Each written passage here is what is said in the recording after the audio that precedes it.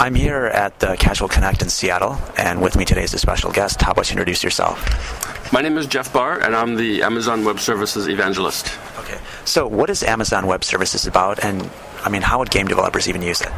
So AWS is a set of services that we would think of as infrastructure-level services. So things like processing, storage, networking, messaging, databases, content distribution and stuff, each with an individual service name, each with a discrete business model and pricing model that developers can basically opt into various services and use those, pick and choose any set that they'd like to build their games and their applications. Okay. So some of these services might be storage, or just computational power, or content hosting, stuff like that, like CDN. Exactly right. So, for example, we have EC2, the Elastic Compute Cloud for processing. We have S3 for storage, which is coupled in with CloudFront for content distribution. SimpleDB and the relational database service for both the NoSQL style of data storage, and then RDS for the relational style of database storage. Okay. So how would a game developer go about using your service if they wanted to host their whole game on your system? So a lot of developers already do host their games on AWS, and there's a couple different ways they might go about it. Perhaps they're running on a different kind of a hosting environment, and then they can generally pick it up and just move it more or less unchanged. Where you can run standard Linux applications and Windows applications on the cloud essentially unchanged. Now you can start to adopt a slightly different architectural model, and you can start to build very scalable applications in the cloud, where you take advantage of things like an automatic scaling service that measures the load on your servers, and then will add additional servers or remove servers to your mix based on actual load, or a load balancing service that will evenly distribute traffic across the array of automatically scaled servers. Okay. So one of the interesting things I want to point out is that in your business model, it's not a month-to-month thing; it's an hourly rate that people can charge. Can you talk about that a little bit? Right. So that I think this is a really important aspect of the cloud, is the model that we call pay-as-you-go. So it's, I think a good analogy would be the utility-based pricing that you probably pay for your cell phone or the utilities in your house or your apartment. So after you create your account and you attach your credit card, you make requests for use of the various services to the cloud. When you make those requests, you include an identifier, so we know which account to charge for that usage. And then at any given point, after you use, let's say, an hour of CPU time or a gigabyte of storage or bandwidth, you can always log into your account, you enter in your password, and you can then go to our portal page and you can see line by line an itemized statement of exactly how much of each service that you've used. Okay. And so if developers have a spike in traffic and stuff, it's easy for them to just generate or launch new instances on demand. That's right. And so to me, one of the really good advantages of the cloud for gaming is that you can you build your application in a very scalable way, and then regardless of the amount of traffic, you're only paying for the amount of infrastructure that you actually need. And so if you have, in the beginning, when you only have a few users, you're maybe just using one very, very modest-sized server and only paying a few cents per hour for that server. When you get very popular and you have thousands or tens of thousands or even tens of millions of users, which some of our customers do, you can scale up, and you can scale from almost nothing up into quite a bit in a matter of just a few minutes. Okay. And what have been some of the surprise cases that you've seen game companies use your cloud services for? So the obvious one is really to host the game, and that could range all the way from the simplest case where they're perhaps just hosting the static content, maybe the various assets and graphics. If it's a downloadable game, they could host the actual bits of the game itself in the cloud.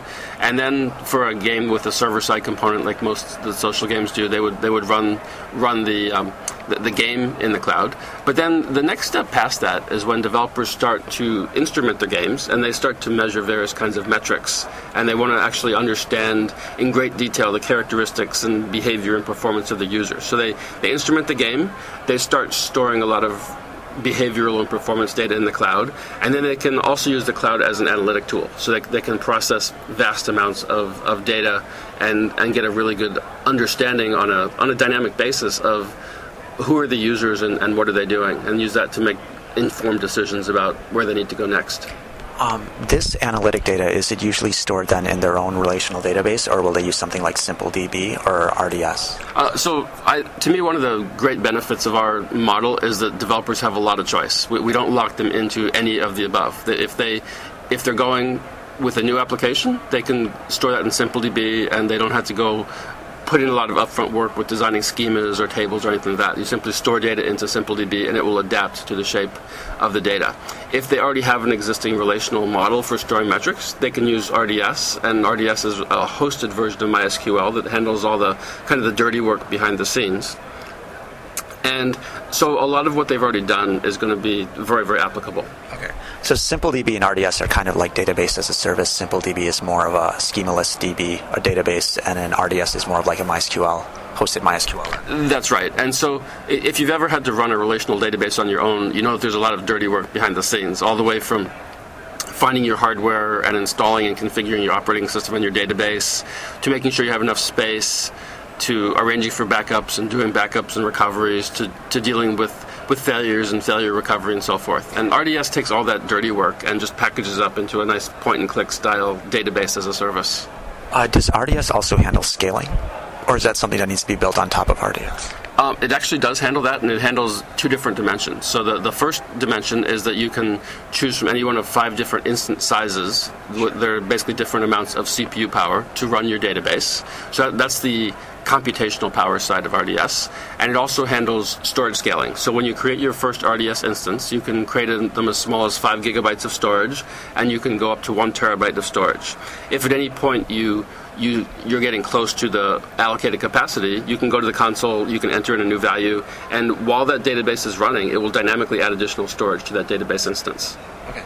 Now, what's also interesting about AWS is that there's an ecosystem around all of your services. Can you just talk about what are some of the possibilities and things, third-party services that actually can help someone who's using AWS? Sure. So we've really focused on building the services themselves and making them very, very, I'd think of them as horizontal style services, where they're very, very widely applicable to a number of different use cases. So we have a large number of different partner companies that have built advanced management tools layering on top of our own services, advanced ways to set up your cloud, to measure performance, to configure it, to control it, to have good insights into how it's working. And there's actually so many partners there that I wouldn't want to slight any one of them by mentioning, because if I mention one name, I'll have to just omit so many others. But we have a great partner ecosystem.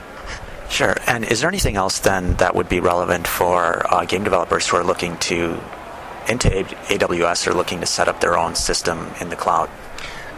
I think that if you think of the cloud as your resource provider, it really lets you focus on the unique aspects of what you want to contribute. So instead of having to worry about data centers and colos and hosting and power and cooling and bandwidth and servers, all that messy stuff which we often call the muck, you can really focus on the fun part. You can say, I want to imagine a really, really cool game. I want to build it, I want to put it out there, I want to fine-tune the game and fine-tune the business model, and then count on the cloud to be your infrastructure supplier and kind of take it for granted. Like the everything that we do is really, really interesting to me and really, really cool and really powerful, but you kind of want it to fade into the background and let the developer focus more on the application and let them succeed and just kind of take for granted that the cloud's going to be there to help them out in the ways that they need to.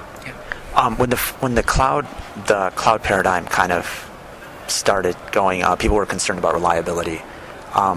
Is that a concern now? And what are the issues or what are things that developers need to keep in mind when they're using cloud services? So I think it is important to point out that the infrastructure that we're offering here is the same architecture that we use to run our own retail site, which has had extremely good reliability, extremely good performance.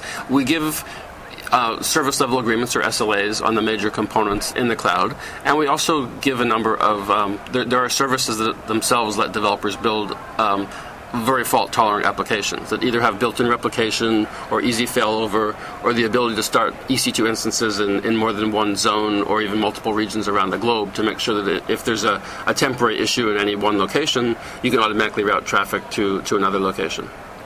And where can developers get started in just signing up for the service or using it? So we make this as easy to start as possible, and you can go to aws.amazon.com. You can create your account, you can log in, you can download documentation, get your developer tokens, and you can get started right away. Great. Thank you very much.